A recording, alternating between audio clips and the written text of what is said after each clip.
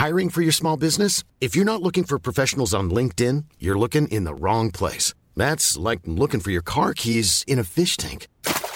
LinkedIn helps you hire professionals you can't find anywhere else, even those who aren't actively searching for a new job but might be open to the perfect role. In a given month, over 70% of LinkedIn users don't even visit other leading job sites. So start looking in the right place. With LinkedIn, you can hire professionals like a professional. Post your free job on linkedin.com/people today.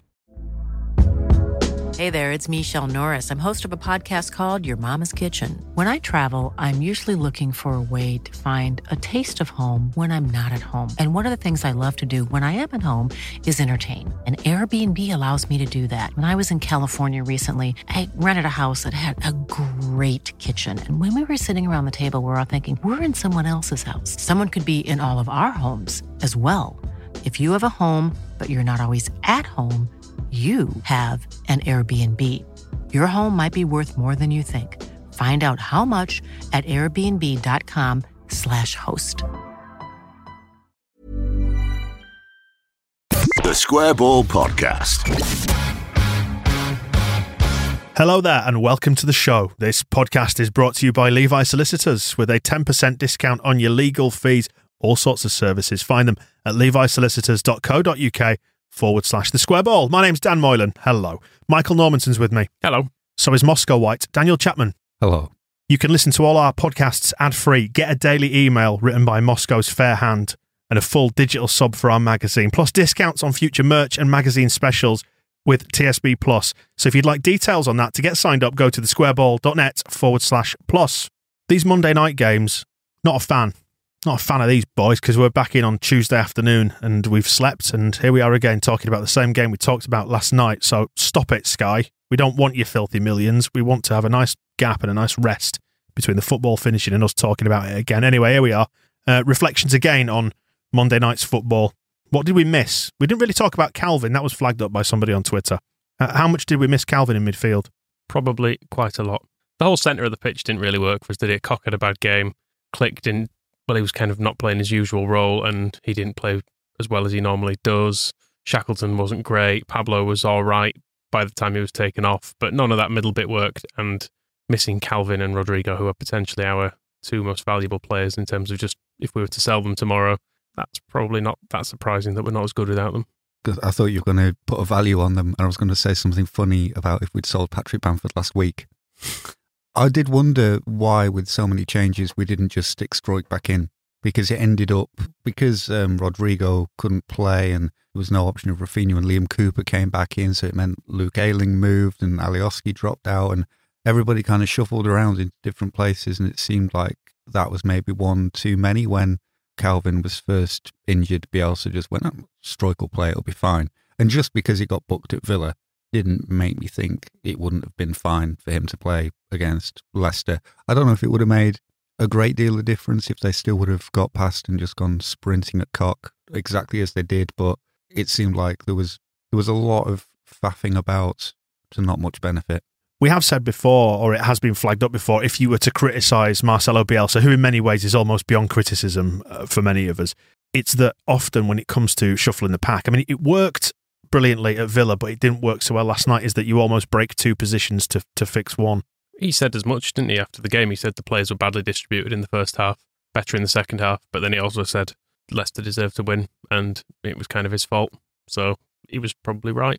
Although I'd like to take some of the blame away from him because he's too harsh on himself, but it didn't work. Who are you going to blame instead?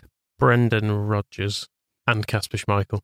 That's fair. Don't like either of them. The one sort of counter-argument to that, I suppose, is we get to see a bit of Jamie Shackleton in the Premier League and see how that works, and Liam Cooper and Robin Koch we need to see if that partnership is going to work before Llorente gets his groin back in decent enough condition to play. So it's one of the things you have to wake up in the morning after a defeat like that and kind of be mature about it. Say, well, we learned things, didn't we, about ourselves, and that's important, more important than qualifying for Europe and winning the Premier League, which I hoped we were going to do. What did we learn? That maybe Koch isn't as good as we thought he was. That's not fair. Maybe that he needs more time to be as good as we need him to be, because he did make some mistakes like yesterday. The first one, he just doesn't look at where Meslier is. If he looks up, he can see that Meslier's moved further out to the right-hand side to give him an easier pass and a less dangerous pass. And then he knocks it inside, he has to run back, and sure enough, that's exactly where Vardy is. But it's fine. I don't feel bad in the same way as I did when we did these things last year. If Liam Cooper had done that against Stoke last year, I'd have been having a meltdown about it, whereas last night I sort of went, it's a bit annoying. But we can work on that, and it can be fine still, because we'll still be mid-table, and mid-table's all right for a change. Vardy's good, because he read our whole man-marking thing, and he was very good at... he was marked by Liam Cooper, because Robin Koch is always the free man, and was even in the Times over the weekend talking about it. He was explaining everything. I am always the free man. I do this and I do that. So I don't know if Jamie Vardy read that and was like, I see a flaw in the plan, but Robin Koch kind of took the battering for it, because he was the one who was always kind of slipping on the floor and looking terrified as he ran at him. But then you've got to remember, where's Liam Cooper gone, who is supposed to be marking him? And it's not necessarily criticism of either of them. This is one where you sort of point to the opposition player and say, Jamie Vardy was very good at getting away from Liam Cooper and getting at Robin Koch, and had a hand in 3 of the goals and probably would have scored the 4th if he'd been on the pitch for the penalty. We were looking for crumbs of comfort when we assembled and did the match ball straight after the game. And actually, there are, and I guess Bielsa will take some comfort from this as well, statistically. And I know you don't win games with statistics, you win them by scoring lots of goals on the pitch at Ellen Road. Statistically, though, we actually had the lion's share of it. I mean, we were comfortably in charge on ball possession, but you do get the sense that maybe Leicester were happy to concede possession to us and hit us on the break. But nevertheless, we had more shots than them, far more corners, 3 big chances missed, which goes to show that it could have gone another way on another night. And we've spoken before about SofaScore's bar graphs about attacking momentum, and that second half overwhelmingly in our favour. So looking at the bare numbers, the bare data, perhaps not as bad as the scoreline would indicate.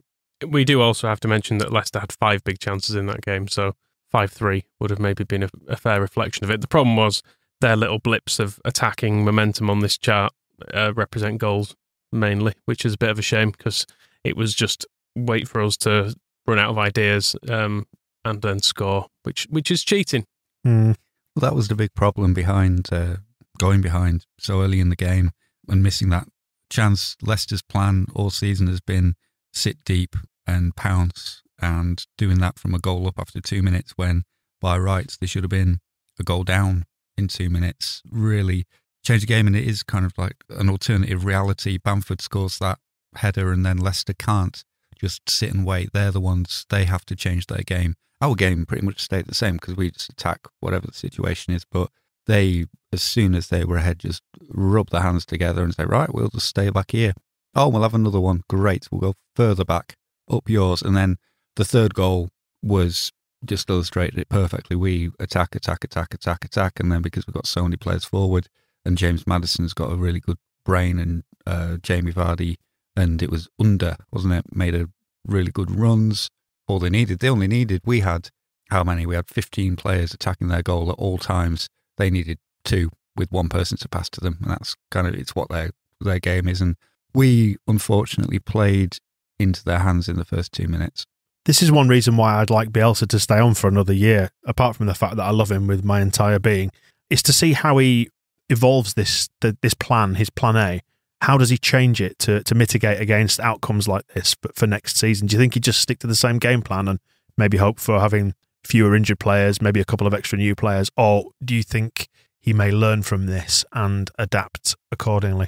I think he'll see it that the failing was an individual one, in that we should have scored and then they scored. And his plan will be to get the players to do it better and maybe get some better players to do it. And he will have a better players to do this with if he's got a full strength squad. Once we get Rodrigo and Calvin and Adam Forshaw back in the team. Don't laugh, Moscow. It's true. He likes Forshaw, and he would be playing him. He would have played last night, certainly, if he was fit. So this was a weak team, and weak right down the middle of it as well. So I think Bielsa will not change anything off the back of this, but he'll just try and do things better. Forshaw probably would have played well if he'd played as well, because he is decent, and he's been in the Premier League before, and he was good for Middlesbrough when we were out with myself as a smoggy. When Middlesbrough were in the Premier League, he was more than adequate. And yeah, I think you look at the players who weren't there. We've not even seen Llorente, and we have seen Rodrigo, and we like him very much. And Rafinha, obviously, is this year's Ballon d'Or winner in waiting. So put those three on the pitch, it's very different. Add Calvin into the mix, have everybody else's heads screwed on. Even just, matches click, that was like his second game for us ever. The first time he'd started in Calvin's position. And I think that's one of the things that we kind of learned from it. It's not really the plan. Stick Struijk there. What's the worst that can happen? We've seen Struijk there a few times. He's been fine.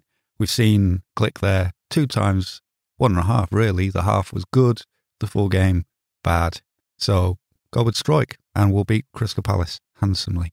Interesting to see Bielsa's comments, or hear them rather, in the wake of this. And he did take responsibility for it, particularly in the first half. The players were badly distributed in the first half. On my part, better in the second.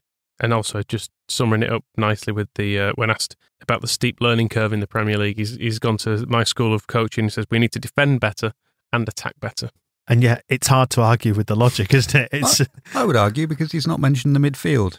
And the midfield was the worst part of it. Well, they do both. Midfield attacks and defends, don't they? So they fall into both categories. It needs its own verb. Midfielding? Yes, we need to defend better, attack better, and midfield better. That was what was wrong with last night. I'm enjoying Bielsa at the moment. He's giving very matter-of-fact answers to things. Like when they said Bamford's having a good season, he was like, the season's only just started. How can you say he's having a good season? We'll see. You see Brendan Rodgers channeling Fat Frank as well. Fat Fragile Frank. Because I'm a British manager, we probably got lucky, Rodgers told reporters. That is the way it works for British managers in these games. Where's that come from?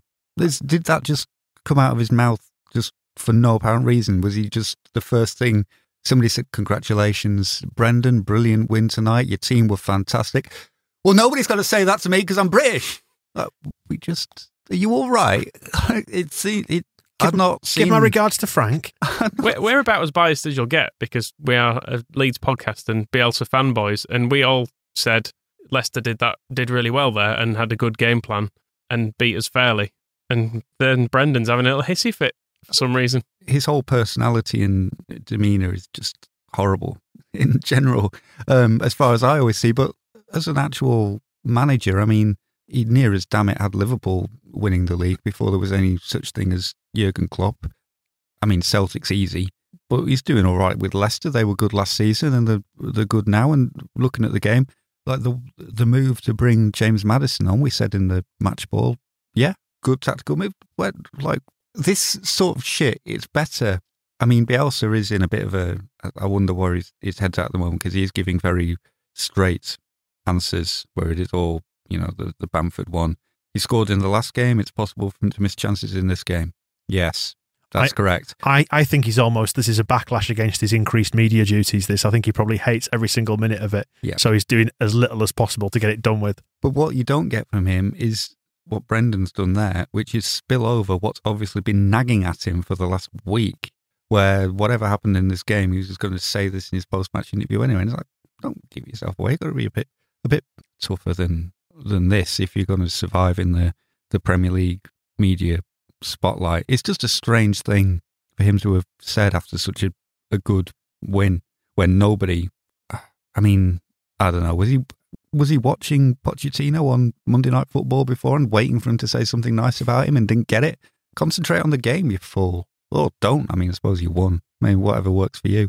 I'd like, you said before, if Marcelo Bielsa stays around for further seasons to progress the game, I'd like him to stay around for further seasons and just stick the nut on Brendan Rodgers. Just headbutt him. Just because he's kind of evolved into cuddly granddad, as we've said before at the podcast. Just to see him lose his shit like he used to do in the olden days. He's kind of mellowed with age, but to suddenly one day just toss a hot coffee in someone's face. I was going to say grenade in the dugout. While we've still got them, before we have to replace them with those rally seats, just get one rattling under the roof and see them all scatter. It'd redefine the definition of the term limbs, wouldn't it? Christ. Jesus, steady on, Marcelo. What have you done? Brendan Rodgers' teeth flying everywhere. What else were Leicester saying then? We've been digging around overnight to find out what the reaction's been like from their fan media. Very reasonable, unfortunately. They all seem to be pleased that they won and say we were quite good as well. No direct comparison to the angry Villa child who's watching it with his mum. Nah, sadly, I think because they won, I guess it's easier to be nice about people when you're beating them, isn't it? We we sort of do a bit sometimes. You go, oh, it's nice that they tried to play football, isn't it? As we put 3 past them or whatever. But yeah, no, they were generally quite nice. The first clip is from For Fox's Sake, which is quite a nicely named thing. Is it about the biscuits? It's good to see Leeds back in the Premier League because, let's be honest, they're a big club. They've had a lot of shit just lately, mainly through shitty chairmen and stuff like that. But they're on the back. They're on the up, right? And it's great to see them back in the Premier League. We need teams like Leeds in the Premier League. I do like his enunciation. It's quite theatrical, isn't it? Maybe we should learn something from that. I feel like I'm standing at the entrance to a tunnel. I can't see the end, but I can hear that voice echoing towards me down it, and I think I'm not going to go in. There was a nice bit of acting at the start of his clip as well, because he's obviously done a little promo, which we wouldn't be adverse to, actually. Those little home beer pouring things from Beerhawk. He pretends someone's putting the comments. He goes, what's that in the background? Oh, it's from Beerhawk. It's get him in 10 pints. Draft beer at home, and he delivers it quite nicely. So he was generally quite balanced. Can I just say before you continue, Beer 52 have done sponsorship for us before. Yeah, and you kept the fucking beers, didn't you? I drank them all when we got promoted, but Beerhawk, hello, we're waiting. We turned them down because we had the Beer 52 sponsorship. We're waiting again now. We told them it would be awkward because we couldn't do both. We can now. Keep us off the streets. Cheers. I mean, we've done it. We'll just invoice them for that. And I mean, that same guy, he was generally fairly measured, but then he got talking about Illan Meslier, and his brain went to strange places. Why have Leeds got a paper boy playing in goal? He looks about 12. He doesn't even look like he should be knocking one out yet. I don't know. I know he's a French under 21, but I don't expect him to be a French under fucking 13. You know what I mean? Papier boy, I think you'll find. I know these French lads like their wanking at any age. That's the bit. I know he's a French under 21 who are notorious for masturbating. There's many a team hotel has refused to have them back. I'll tell you what, those exchange students as well. Oof. Had to burn that bedroom after those sheets after they came to stay. He's very young looking, that must be said, but he's not heard his voice, presumably, has he? If he'd heard those tones, he would know that he's all man. All testicle, judging by his voice. Beyond the 90, which is another Leicester YouTube thing, they were also impressed by us. They look like a very, very good team, and they were. If you look at a team like Arsenal, for example, I'd say Leeds were a better opposition than Arsenal were. The amount they tapped the ball, they hit the corner of the post where it probably would have gone in because Schmeichel was rooted to his spot. And there was a couple of opportunities where I thought, oh, this could be a goal, especially when Bamford got in on it. Got in on what? The goal. We're better than Arsenal, was the summary of it anyway. Arsenal are shit. Yeah, that's true. Have been for years. And so I'm not having that as a compliment. They still managed to finish like 7th or 8th or whatever, yeah, I don't know. Premier League's a joke though, isn't it? So we can still finish above them. Where did Scum third last year? Yeah, that was... Fucking look at them. That's because they had like 6 penalties every game though. It was done through cheating. Yeah, I'm not sure I like this new age of fan being kind about us, particularly because I don't know what the Leicester accent sounds like. It's supposed to be a little bit baffling, isn't it? It's neither here nor there. Like if a Yorkshireman talks to you, you go, yeah, you're from Yorkshire. Hey up, or whatever. Yeah, it's kind of vaguely northern, isn't it? But without being obvious. I mean, does anybody from outside Leicester support Leicester? Because I've genuinely asked that sincerely. I don't know. They've never really seemed to cut through, and yet they are actually good. And often have been. It's quite strange when winning the league was one thing, but even before that, they were kind of nicking around in Europe with Emil Heskey and Muzzy Izzet and Neil Lennon and Martin O'Neill being the manager. And even when they went up with Brian Little, when they had the brilliant likes of Mike Whitlow and Simon Grayson and Bobby Davison, really the glory days that most Leicester fans look back on. And that's when there is probably a generation of fans out there who watched that team in the early 90s and still have posters of a young Simon Grayson on their wall and murals of a young Mike Whitlow on the outside of their house. You're asking if they've got any foreign fans. He actually is from Leicester, it seems, but Engelbert Humperdinck, I didn't realise he was from Leicester. I mean, does he count as not being Leicester because he's been around the world a bit? I don't know. Do you lose some of that? But Gary Lineker as well. I guess he went to Spain for a while. Maybe he counts as an out-of-town fan now. People who have been abroad. They won't get any foreign fans, though, if Steve Nicol keeps intervening the way he was doing with with Leeds. It seems like, I assume we went to Steve after this match, looking for more opinions on Leeds United, but he's actually just doing his same act, whereas, they might be good, but they're not, about Leicester. We've been kind about them. They've been quite kind about us. Can Steve Nicol be kind about anything? I don't think so. Listen, when they're flowing and their movement's great and Vardy's on his game, then they can create and score goals, no question. But I'm not sure that they can be as consistent for a whole season. Yes, they got quality. Yes, they're good to watch. I just don't think they can sustain it for the whole year. Did you enjoy your lovemaking to your wife, Steve? Well, but it's over now. Everything that's alive that you love will be dead one day. So just remember that. Dead or on fire. He does like fire. There's a Steve Nicol story that I have found. The headline gives you some of it, but not all. The night Steve Nicol set Liverpool teammate Gary Ablett's wife on fire. I don't know about you. We're in an era of clickbait these days, and I really need to know more about that. That sucked me in. Go on. That one does work. And remember, the only problem with clickbait, to make a wider point about the media, is when it doesn't deliver. A snappy headline that then is followed up with this kind of story is fine. Nicol writes in a book, which I'm sure is a riveting read and not at all boring, I ended up sitting beside Gary Ablett's wife at the time. I wonder what made you discover why they're no longer together. I killed her.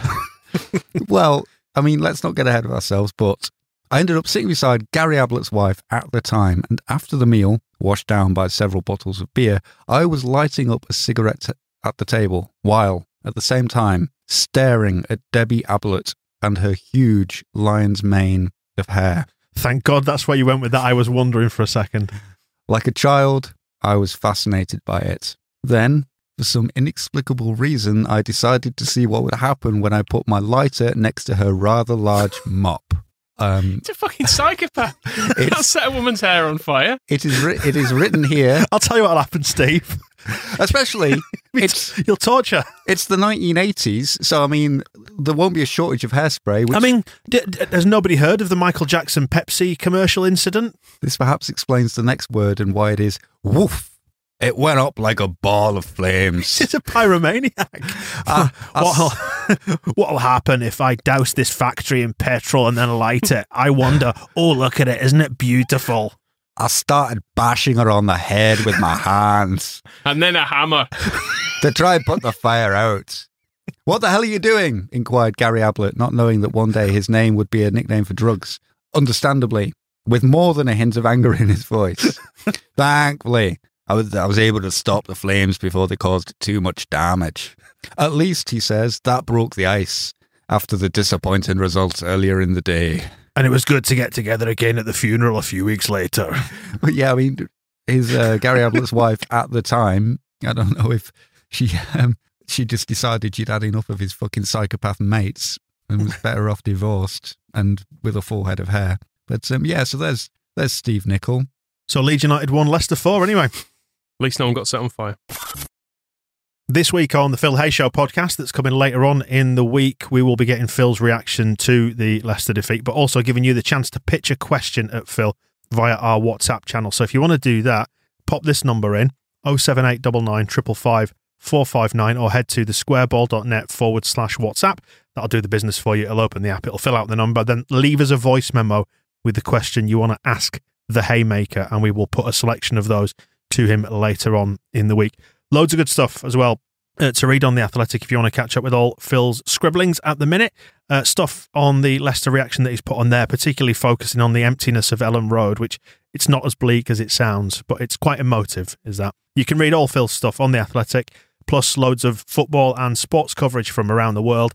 The Athletic is £1 a week. Details at theathletic.co.uk/thesquareball. It's theathletic.co.uk/thesquareball.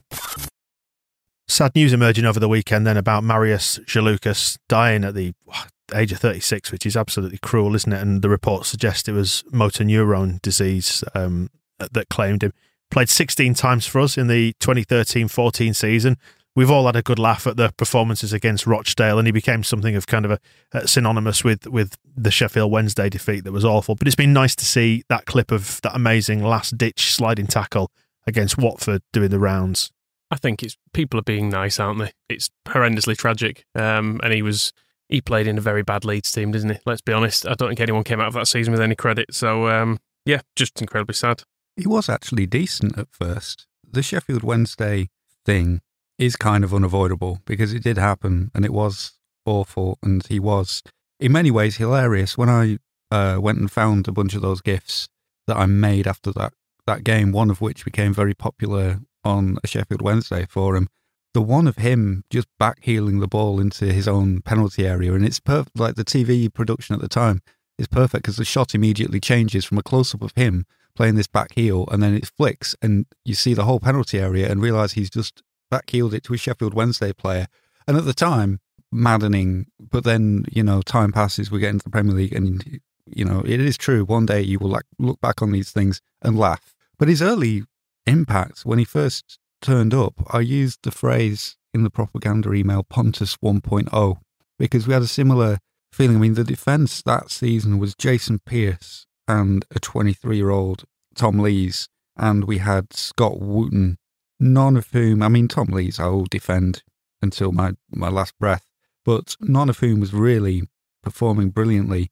And that tackle against Watford, which was shared around the place, was not untypical of his early appearances. There were things that he was doing and commitment that he was showing and ability that he had that none of the other players in the team seemed capable of coming anywhere near. So we had that little bit of hope, but then it was Leeds United, and someday somebody will be able to put the whole full story of the Sheffield Wednesday match and the Rochdale match before it into its full detailed disaster. I mean, I don't even know what that would be, but we know that the headlines are Cholino had pitched up, that McDermott was getting all the pressure from GFH and the things that were going on, whether the players were even being paid at the time, and that the takeovers in the offing and everything that was going on probably had as much to do with the team just becoming terrible as it Marius Salukas having an off day did. He got caught up in a very, very bad time at Leeds United, but when you hear Hearts fans talking about him and Rangers fans talking about him and remember who he was in his first few games for Leeds United, I think it's probably our loss rather than his. He had a very good career, and he's not the first and he won't be the last who then tried to continue that at Leeds United and realised, not the place. Don't want good players here. Go elsewhere. Unless you can stay, if you're going to backheel it into your penalty area and do all kinds of crazy shit, then you'll fit right in. Thoughts, obviously, with his family. I know they're probably not going to be listening to this, however, but it is the right thing to do. It's the right thing to say. And we'll move on to something else that's a pretty heavy topic, which is the continued impact of COVID. We're seeing the number of cases that are getting reported in the UK kind of going through the roof and all that. And from a football point of view, in a football context, it means that whatever hopes we had of getting back into the stadiums before Christmas, I think, have gone out of the window.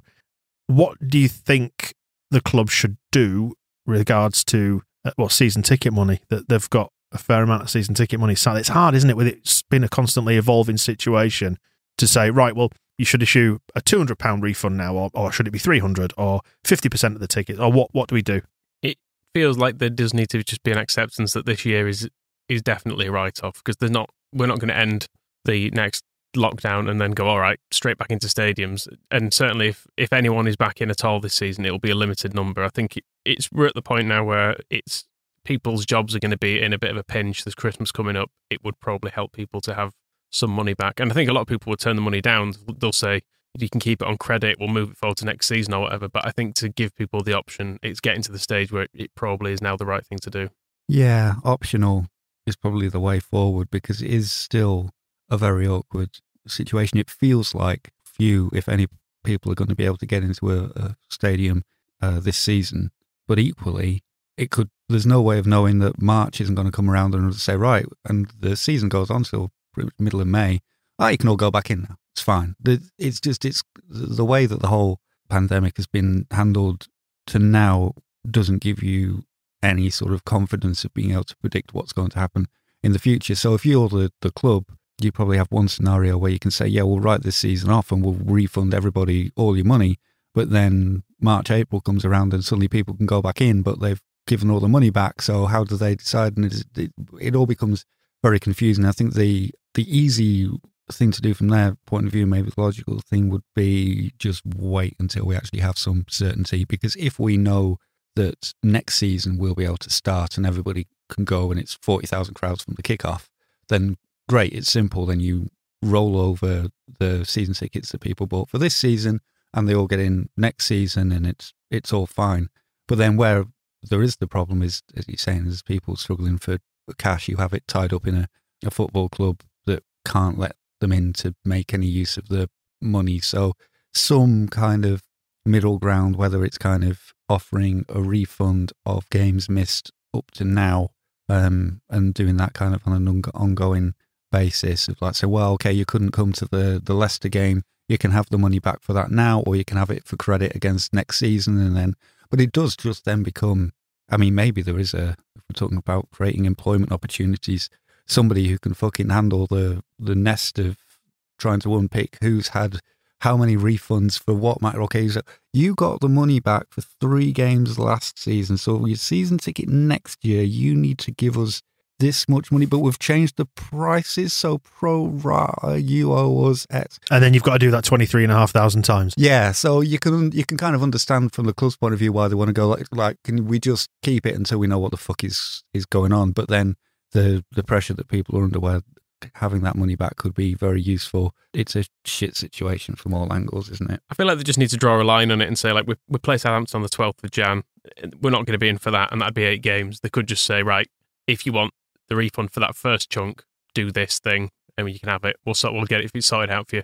If you don't do anything, we'll just keep it on record, and you'll be passed forward to next season, have it as credit, whatever. We'll deal with it later, which I think is what most people will probably choose to do. But I just think it'd be the right thing to do to offer people the choice. Well, the issue that's attached to this is pay-per-view, of course, and the stink that's caused. And, you know, on the one hand, I think we understand that I think football priced at 15 quid for a top-level match is not unreasonable, and I think that's probably the basis on which the decision's been made. However, it's not an issue that stands alone, is it? That there is the money that's tied up in football clubs, and the most loyal fans are the ones who've got the season tickets, who've got the TV subscriptions, who have Sky, have BT Sport, still don't know what's going on with their money. They're paying through the nose for the TV coverage as it is, and then to be asked to pay another 15 quid per game doesn't sit right, does it? And clubs that are not televised as often are going to bear the brunt of this a lot more than clubs that are. So we'll probably be all right because we're going to be somewhere in the middle because we get shown quite a lot. Same for like your Liverpool, Man United, all those clubs, Man City. But like Burnley fans, somebody's worked out, you know, they're going to be charged something like 60 quid over the next month just to be able to watch their team on pay-per-view.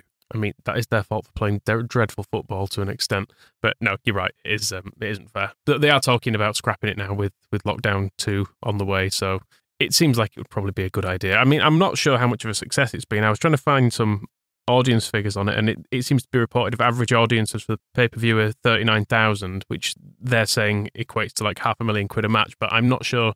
Normally TV audiences are done on a bar panel, which is like a sample of people who watch it, who record what they're watching, and then that'll be prorated up. So that's inaccurate in the first place. And if there's 4 people in a household watching it, that accounts on the viewing figures for 4 people, but it's obviously only one payment. So was that audiences though? Because they should have very granular data on how many they've sold, shouldn't they? They don't seem to be publishing that. Well, I don't think they will they? Well, it was in a report in the Times that subscriber payments for, I think the most they'd had was 100,000 for a game. Lowest was 10,000, wasn't it, I think? Yeah, but, well, less than 10,000. Burnley versus Brighton was one that was after the figures that they'd mentioned in the meeting, but was expected to have less than 10,000 paying customers, which... It's not worth it, really, is it? Not at that price. You could probably make more of advertising revenue or something rather than charging a group of angry people that much money. And it's interesting to see Andrea Radrizzani kind of buzzing around the topic in the interviews he's been doing in Italy, where he's talking about how subscriber television in general, or the traditional kind of with Sky and BT, is kind of plateaued, that it's not seeing any subscriber growth, and that he's basically implying that it's a dated model. And he's talking about, if you notice, we announced a tie-up with some app that kind of disseminates material from club websites, and he's been talking about apps like score update apps and how they all have millions of users, and we use it, like we look at Infogol for XG stats and all that stuff. He's saying all those different kinds of apps, millions of people have them on your phones. use them as a distribution network and make the games €3. And that's kind of where his head seems to be going, which is a million miles away from anything that anybody at the Premier League seems to be interested in, which makes you think either it's the best idea in the world or it's a terrible idea, but either way, it's probably never going to happen. But I think that's one of the reasons why BT and Sky and the Premier League are keeping such control on the $14.95 pay-per-view prices, because if you said to the clubs, right, it's all up to you, suddenly Andrea Radrizzani's nipping around, he's signed a deal with some mobile app platform and he's selling Premier League content for $2 a throw, and the whole thing then collapses and you can't have somebody like him going crazy. But it's interesting to see where his mind is at with it and see why they can't just let him run with it. It's quite indicative when you look at how the Premier League sells its TV rights as well, because they're vastly overvalued, and we shouldn't complain because it brings a lot of money into Leeds United and it's enabled us to sign the players that we're watching trotting around Ellen Road this year. So there is that caveat. But they could launch their own platform, because to all intents and purposes, the media output from the Premier League is centrally controlled. I think it's IMG, isn't it, who do all the Premier League TV and the central distribution and stuff. So they have the means to do it. So they could put out a Premier League channel and do an app for selling it around the world, but there's probably more money in distributing it through third parties. So they're not going to ever want to devalue their own product by suddenly dropping it to a $5 in the UK, are they? It's all leveraged off the back of selling other stuff, isn't it? That's the thing with Sky and BT. You're buying a phone package and you're buying your broadband with them and all that sort of stuff, and then you get the football as it's not exactly an add-on as such, because it's a lot of money, but it's part of a package, whereas the actual value of just the games, there's no real reason for it to arrive through a dish anymore. You can watch it however you want, but it takes away all of the cash that's like sloshing around for broadband packages and stuff. So I can't see the Premier League particularly wanting to stop the overinflation of the prices for that reason. And the daft thing about it is where all the money ends up, because it just goes to players' wages, and we know that from looking at every club's accounts, where it's the percentage of turnover that just goes into the pockets of players is ridiculous. And at some point,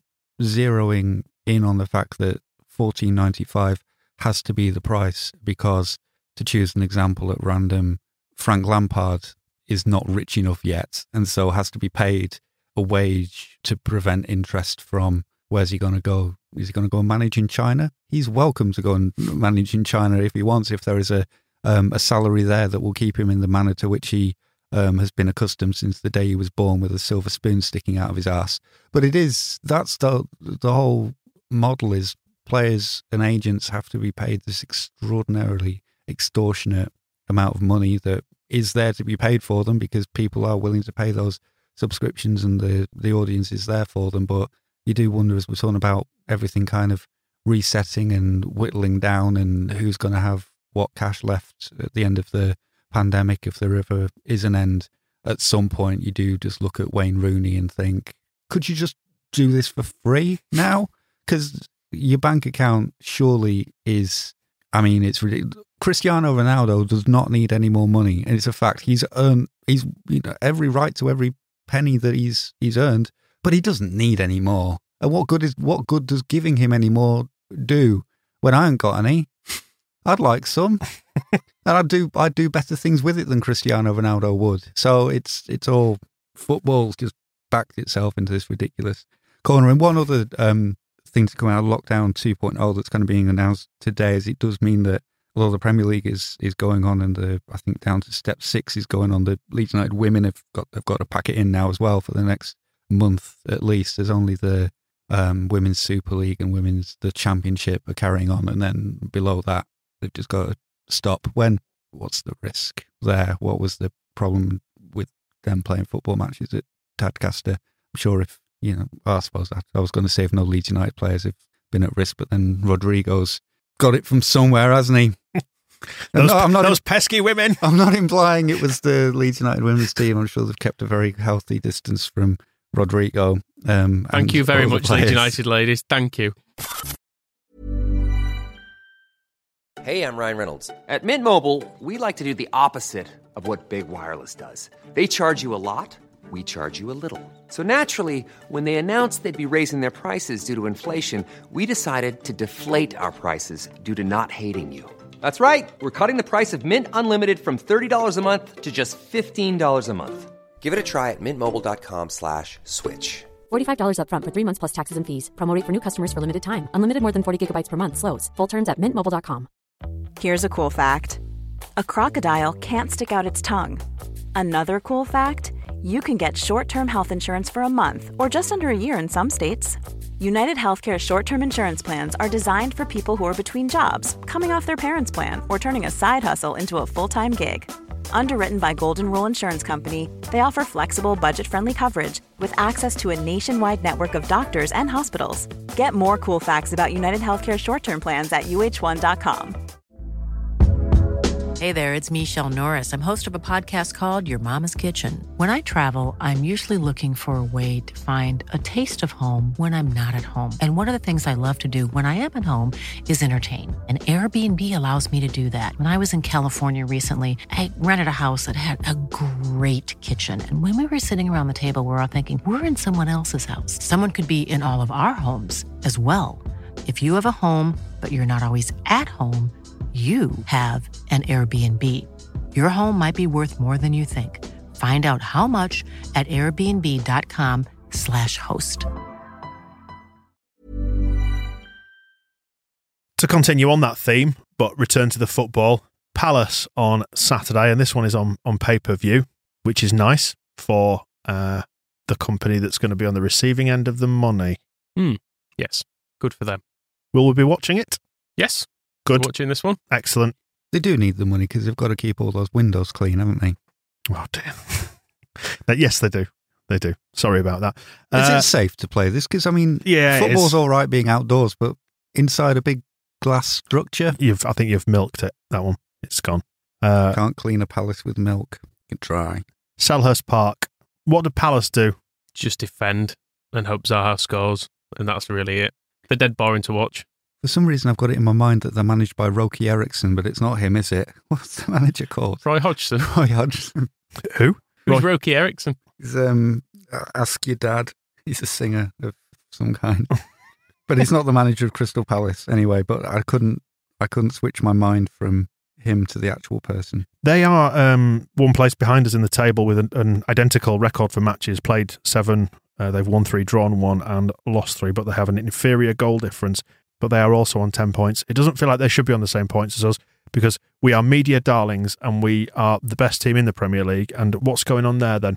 Well, they just don't have any shots and are somehow got the same many points as us, which, like I say, that's not fair. They're 18th for number of shots, 18th for number of passes. They don't want the ball. They don't want to shoot, but they do sometimes score. I'm not quite sure how they do it. They seem quite good at defending. I think it's. I mean, Roy Hodgson's been around for a little while, hasn't he? All that bloke Moscow thought. He was the leader of the 13th floor elevators. Good. Yeah, now you say that, yeah, of course. Yeah. They've got a young lad called Andros Townsend playing for them as well. I might remember him. I think his hairline seems to have come down since he was at Leeds because he had a very big head, didn't he? It was a proper 5 head, wasn't it? I think he's had the old transplants in a bit, and it seems to have worked its way down his forehead a bit. Since he got into this game, he started doing podcasts, hasn't he? I think it's the weight of the headphones that's altered the shape of his skull. We know they grow those watermelons in square tanks. Is he maybe sleeping in some sort of head brace to push it inwards? Head brace. Belts tightened around it or something? Like binding feet. But Andros' head. I'm not sure I can abide by their midfield having a MacArthur and a McCarthy in it. That's going to be confusing, isn't it? Would you rather it was 4 schlups? Yeah, and the other one to mention in this is Joel Ward, who we very nearly signed from Portsmouth when we got all the Portsmouth Flotsam and Jetsam, but he would have been the one we kind of probably wanted. I think he was the most expensive one, wasn't he? So we didn't get him. At a whopping, what was it, £400,000? Yeah, I think we went Van Dog instead. Varney, Pearce and Ashdown, wasn't it? Oh, and Norris, we got all of them, didn't we, from there? And they were all shit. But I'm pleased Joel Ward's had a successful career in the Premier League. Good for him. It is him and Andros Townsend's departure from Leeds, of course, was when he did the dirty on Neil Warnock, didn't he, by going to Birmingham behind his back. Didn't tell him, said he was looking forward to the weekend, and then at the weekend he was playing for, was it Lee Clark's Birmingham that he went to? I have a feeling. Systems. It may have been, talking about looking at Palace's system, it is an absolute, you don't see many 4-4-2s. I think there was a bit of murmuring a couple of weeks ago when everybody was going on about Leeds United being brilliant to watch and us winning loads of games. That point was made that Crystal Palace, high in the league, doing well. Why aren't they getting all the praise? And it's because, they're fucking terrible. Brilliant. They're winning games, but you don't want to watch it, do you? Locked style of play with width, long ball, attempt crosses often. This is whoscored.com. Consistent obviously. first 11. I mean, is there a more boring strength than consistent first 11? Especially when it's 4-4-2. Playing in their own half is a style of play. I mean, what's the point? Just give it up. Hand back your share to the Premier League. Just concede defeat now. Pop yourself back into the Championships. Play this football. You're fine. Just leave the beauty to other clubs. Is that what we're saying? Is that the message right here? I mean, Steve Morrison scored 2 goals when we played Palace once. That should have been the day for them to shut down. That would have been enough, wouldn't it? Just be like, okay, now this has happened. We've seen there's really no point. They used to be exciting, the nickname the Eagles. They were the team of the 80s. They had Terry Venables and Vince Hilaire, and they had a sash across the kits, and there was they had Virgin sponsored them, which was funny because it meant they had Virgin written on their shirts, and Ian Wright scoring in the cup final against Scum, and Mark Bright, Nigel Martin's Tash, all the excitement, and it's all just gone. Tell you what I'm furious about with Palace as well. You'll probably both know the answer to this question. What colour is Palace's kit? 2 colours, primarily. Red and blue. Correct. So why have they got red and blue on all 3 of their kits this season? Furious. Absolutely furious. You want to avoid kit clashes with red and blue for your away kits, but both their away kits, the white one and the black one, have both got red and blue on them. Idiotic. Do they still have sponsors that make it look like they're in a game of Wipeout on the original PlayStation? Yes. Good, because that's been the best thing about them. I mean, I said that without any knowledge of it whatsoever. I just assume that it's that big W thing, is it? Oh, no. Oh, they used to have like Japanese writing and stuff, and it looked really cool. They may have changed it now. I hope they haven't, because that was like the last thing for them, between them and just closure. I hate Palace. It's a nightmare to get to. I mean, I know there's no fans there, but I've always associated it with awful travel. Because you've said before, I think, Michael, it's one of those clubs where you get to London and you think you're there. And this is where we show our northern monkeyness, isn't it? You think, it's London. It's not London. It's way beyond London, isn't it? It is. It's like arriving in Leeds and then still having to get to Liverpool or something. It's ridiculous. It's such a long trip. And when you get there... It's like these airports that like Ryanair fly into, isn't it? And it's named after Milan, and actually it turns out it's one whole town over in a different region. Yeah, and there's not much there when you get there either. You want to get to the ground and get out of there pretty quickly. The other thing that is worth mentioning is that their kit is not currently made by Bukta. So another reason why they've just lost their own history. What should we expect from this game? Should we expect a Leeds United victory? I mean, I foolishly predicted that we might get something out of Leicester, despite my own misgivings. This one, I feel a little bit more confident. It feels like, I don't know, maybe because Selhurst Park is so out of the way, I feel like almost like the world's not watching us. We can just go away and go about our business this weekend, and it's on Saturday afternoon, so we're not on telly officially, and we'll kind of just settle back into it and get a nice victory. The perfect crime. I was optimistic last time, and I'm not going to make that mistake again. So we're going to lose 1-0. Zaha will win a penalty. Andros Townsend will score it. So this is just you not necessarily being negative, but just reverse jinxing it. That's fine. I understand. I know how you work now. Right. What do you fancy for this, Moscow? I fancy beating the crap out of them, and I think we'll do it. We're back to sort out the utter mess that is the Premier League. We know it is better for our presence, evidenced by the fact that they never shut up about us. They're obviously keen on Leeds United fixing this shambles once and for all. However, we are here to sort of tidy it all up for them and offer solutions. Let's be proactive about it. So this bit is called What's Wrong with the Premier League? What's wrong with the Premier League? The brave British lads are having to play dirty foreign cheats. Oh, not again. Yep. And I think Bielsa's part of the problem there as well. Obviously, Brendan Rodgers has tried to get this off his chest this week as well. But yeah, did you see Mo Salah diving? Whereas terrible. The foreigners. Thankfully, Harry Kane can cleverly draw contact and win penalties. But them foreign lads need looking at. I mean, Grealish, he's a sacred cow, isn't he? You can't even talk about Jack Grealish. Very clever. And he initiates contact, does Jack Grealish, in a very smart way, which will be good in the World Cup for England. But your Salahs, your Manes, your any Argentinians, you know what they're like, don't you? The Italians too. Dirty foreigners. They've brought it over here, haven't they? Yeah. Like off a ship, a disease. Yeah. And then Tony Cascarino thinks it's got so bad it's actually taking away from England's World Cup win of some 50 years ago. 54 years ago now, actually 54 to put a number on it, 1966 was.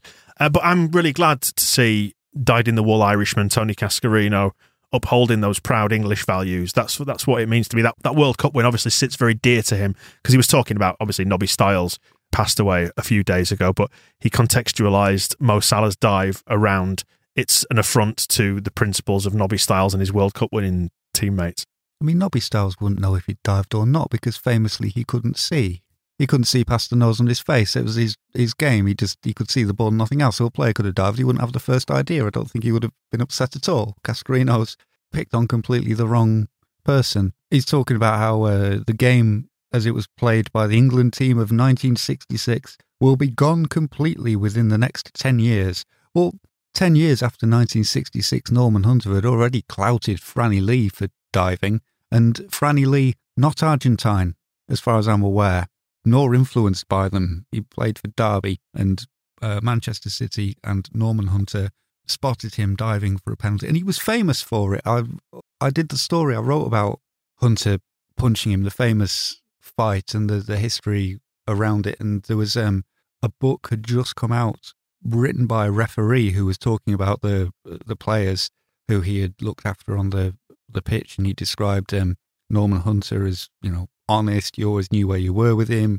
If you told him to not do something, he'd stop doing it, but he would always push the rules and try to get away with a foul. But he said Franny Lee just diving cheat, basically. And that's 1975. We're talking about an English player cheating, and Tony Cascarino somehow seems to have missed. Has he missed 50 years? Does he think... You've got it all wrong, Moscow. You've got it all wrong. We need to go back to the values of 1966 and adopt more things from it. For example, we had pre-decimal cash in 1966. What was it? They decimalised in, what was it, 1971? Let's go back to it. Let's get rid of the rubbish money we've got now. And I want pounds, shillings and pence reinstated to show what our values are all about. And how do you write the pence? LSD it is, isn't it? Yes. So, which bears it should be PSP, but it makes no sense. So we want a world where you write D for P. And do you know what else we used to have in the 60s? We used to have polio. And I think we should bring that back. In fact, talking about diseases and ships, I bet foreigners probably caused that too.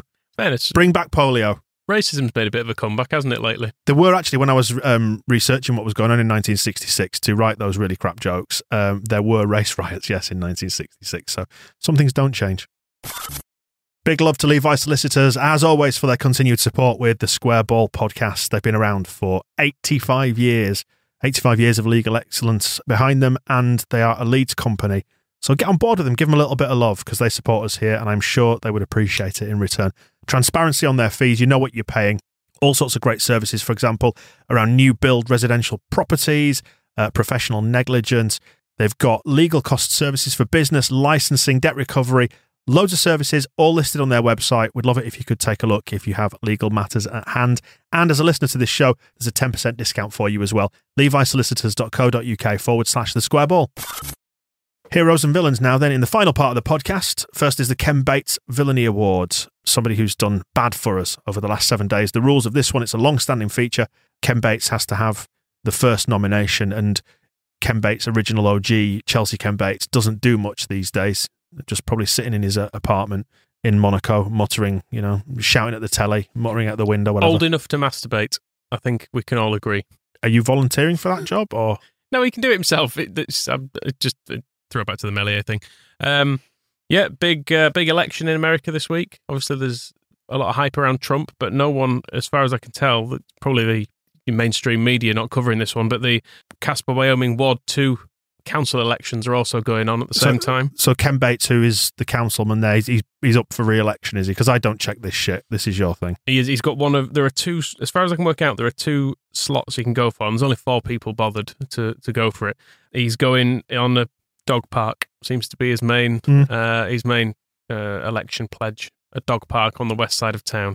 So he's up against, what are these names you've written down here? We've got, what a name that is, Kyle Gamroth. Yeah, sounds like Dungeons and Dragons vibe. Yeah, I'm backing Gamroth, to be honest. He looks fairly innocent, but I think he can mutate into something else. He looks too clean.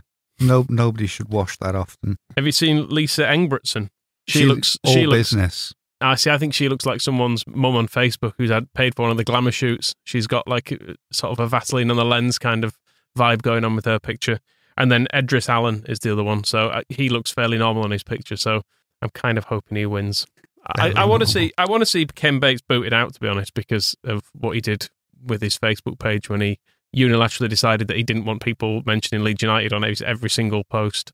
So I just think we need to get our own back. And if you're listening and you're in Casper, Wyoming, vote Alan is what I'll say. Let's keep people informed. I think we need to offer balance here and find out what is it that Ken's standing for, because if we don't know that, then we don't want to be seen to be like Russians interfering with an American election. So what is Ken saying? We need a dog park on the west side of town. A lot of families have been asking we're in a dog park for kids in winter.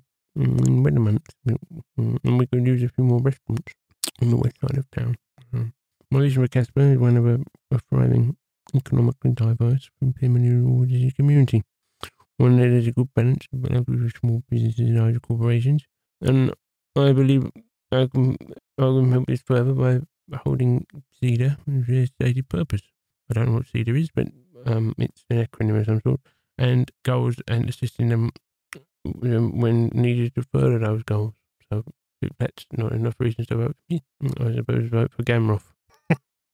More restaurants on the west side of town. So he wants a Denny's. All right, fine, good. Who else do you want to nominate?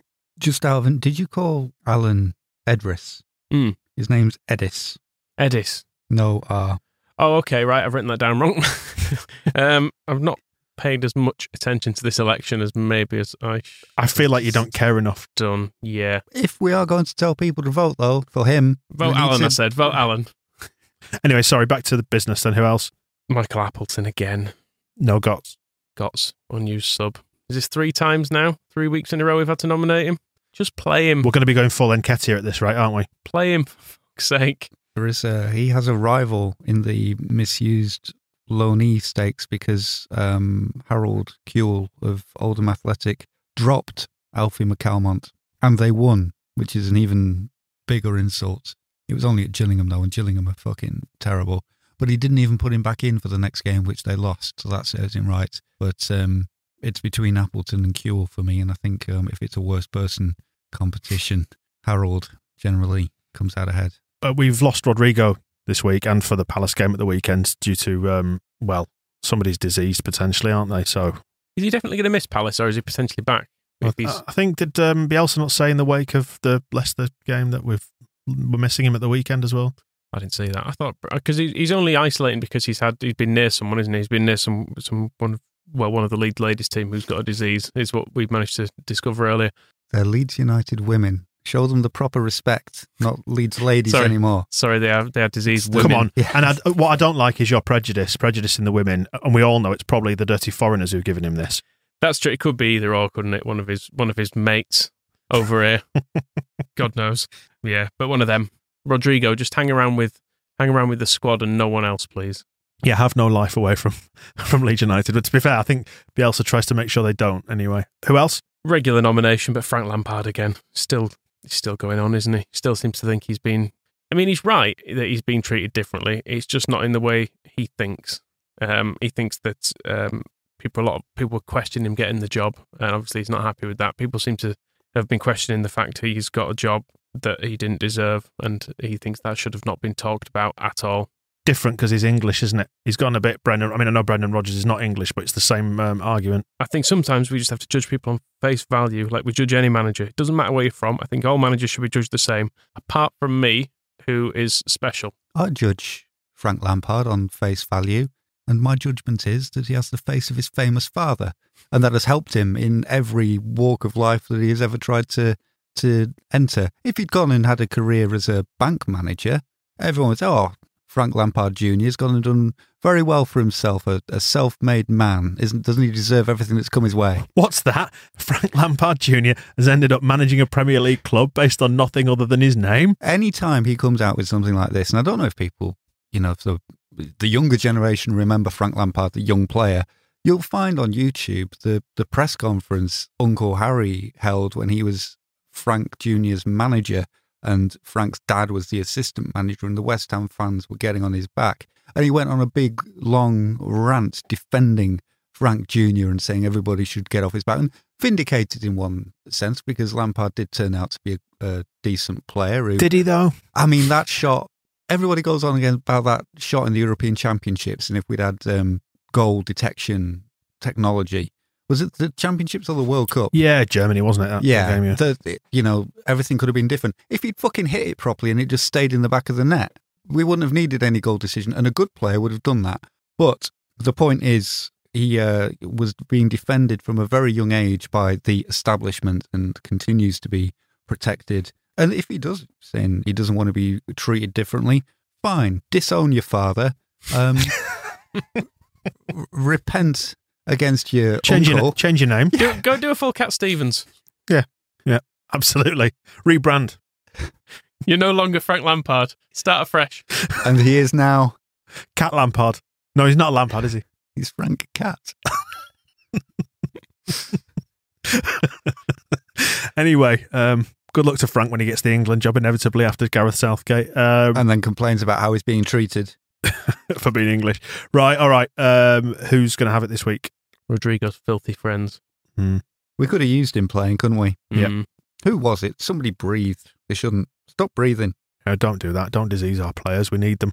We don't have that many of them. Right, on to the Andy Hughes Hero Award then. Who are your candidates this week? As we were talking about Frank Lampard and managers who are doing a good job, Ole Gunnar Solskjaer. Yeah, good on him. I think he's really earned a shot at that, to be honest, given his track record. You've seen the job he's doing in Europe. I know it's not going brilliantly in the Premier League for him, but it'll turn around. You've got to remember, Scum nearly sacked Ferguson, and they kept faith in him, and they just need to do the same with Solskjaer. 10-year deal for him. It's where they've been going wrong. They were too quick to get rid of Moyes. They're going to make the same mistake with Solskjaer, and that can't happen. Who else? Joffrey Gerhardt. We're talking about needing Rodrigo back, and maybe... I'm pleased, like, can I just say, we mentioned Lynn, his mum, before, and that she had quite a fan club within the more mature Wigan fan base who liked her. I'm glad that this has not been pounced on too badly with the Leeds fans, because she looks really nice. You're part of the problem there, Dan, very clearly. He's good, don't he?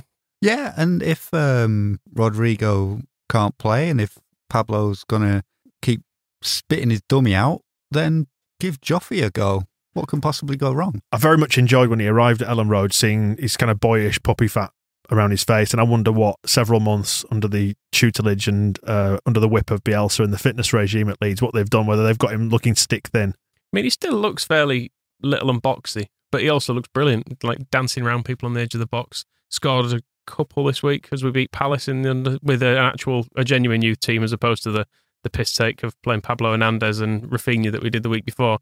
But no, it looks really good. I want to see him play, which get Eddie Gray in and he'd play him. Yeah. It's time, isn't it, after that defeat to Leicester? Eddie Gray time, play the kids. The pressure is coming from every angle, because we paid £30 million for Rodrigo, and what did we paid $1 million for Joffrey? And Rodrigo's diseased, Joffrey's not. And Sam Greenwood, although he is injured at the moment, he cost a fee. And Pat Bamford needs to look over his shoulder, because we do have another striker now, one who scores goals, although it could just be the Ryan Edmondson factor, and Greenwood will be playing for Aberdeen soon as well. But I'm all for piling undue amounts of pressure onto the shoulders of a young man and throwing him to the lions at Ellen Road. I don't think I'm putting pressure on him, and you've got to remember that there are no lions in the stands. They're empty of cats and otherwise, until Frank Lampard visits with his Chelsea team. Not putting pressure on, merely saying that he could be the person to win the league for Leeds United this season. He should thrive. It won't be Barry Douglas, though, but we would like to nominate him, because he's shown his dedication to playing football, because he said, football's a short career. I'd never rest on my laurels. This was speaking to the Lancashire Telegraph. Could have stayed at Leeds, but didn't. He said we wanted him to stay, apparently, which does fit, because everyone was saying he was just a nice guy and good to have around. And we don't have any left backs. Yeah, there's that as well. But it's quite nice that a player actually wants to play football. I feel like quite often Premier League footballers are not too arsed, as long as they're just there. He's never played in the Premier League. I think that's the tragedy of his story. Well, I know, but nor have a lot of Chelsea youngsters. I mean, I haven't. They're happy to just be Premier League footballers. I haven't played in the Premier League either. That's the tragedy of my story in many ways. And he has, as we said when he left at this history, and he talks about it, that going to Poland and then going to Turkey, he's always accepted odd challenges and taken a career path that not many would. And certainly most of the Leeds United team, you'd imagine, would need to be dragged kicking and screaming away from West Yorkshire, whereas to Barry Douglas's credit that he couldn't wait to get away. Hold on a minute. What are we nominating him for? Heroes. Oh. He hates Leeds, but at least he's been honest about it. So well done, Barry. We like you too. You're all right. And he's gone to, there is a little bit of Leeds over there because he's being managed by Tony Mowbray, who is basically, it is a bit of a... the human elbow. It's a shame when we look back at the 2010s at Leeds United that we never got round to giving Tony Mowbray the job, because I think he would have done a good one and he would have loved it. I remember seeing him he was in a jewellery shop in the Victoria Quarter while I assume a spouse, at least a woman of his acquaintance, was buying some jewellery. And you could see in his eyes, he was thinking, I could live here. I could live here. I like this. Look at this. Yeah. He was going to like drop Jason Pearce and build a team around Zaliukas. He was there. He was ready to do it.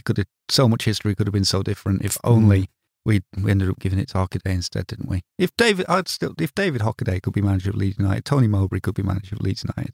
There were plenty of other candidates. Mike Whitlow. Quite a fallow week for Heroes because we lost against Leicester on Monday. So can we think of anybody else before we close this off? I mean, stick Dallas, and he scored, didn't he? And he's been very good for a very long time. He plays everywhere and plays left back. So in many ways, he forced Barry Douglas to leave, which is good because Barry Douglas wanted to leave. So he's done him a favour. Is that it then? Dallas, Douglas, Solskjaer, Gelhardt. Give it to Joffrey. Pile that pressure on in a week when we've not won a game. You can put it above his cot. What about we give it to Lynn so she can look after it for a while till he's I old don't enough? know what you want to give to Lynn. I'm worried about Lynn this, Lynn that. Better than passing it on to Steve Nicol who'll torch your head. Is it Joffrey then? You're not allowed to be Joffrey's dad. I don't want to be his dad. Oh, Joffrey, the dribbling's fine, but is it sustainable? People are going to get bored of you after a while. Your mother's looks are fading, Joe. It's what every teenage boy wants to hear on ESPN. Oh, dear me. Right, well done, Joffrey, and good luck for the pressure we've just dumped on your shoulders. Well, I think that wraps it up for this week, doesn't it? Let's hope we're back with more joyous matters from Croydon at the weekend. If you're not yet involved with TSB Plus, our new sub package, do check it out. See if you fancy it. thesquareball.net/plus. We'll speak to you next time. Bye-bye. The Square Ball Podcast.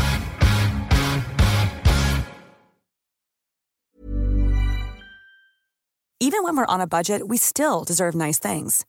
Quince is a place to scoop up stunning high-end goods for 50 to 80% less than similar brands. They have buttery soft cashmere sweaters starting at $50, luxurious Italian leather bags, and so much more. Plus, Quince only works with factories that use safe, ethical, and responsible manufacturing. Get the high-end goods you'll love without the high price tag with Quince. Go to quince.com/style for free shipping and 365-day returns.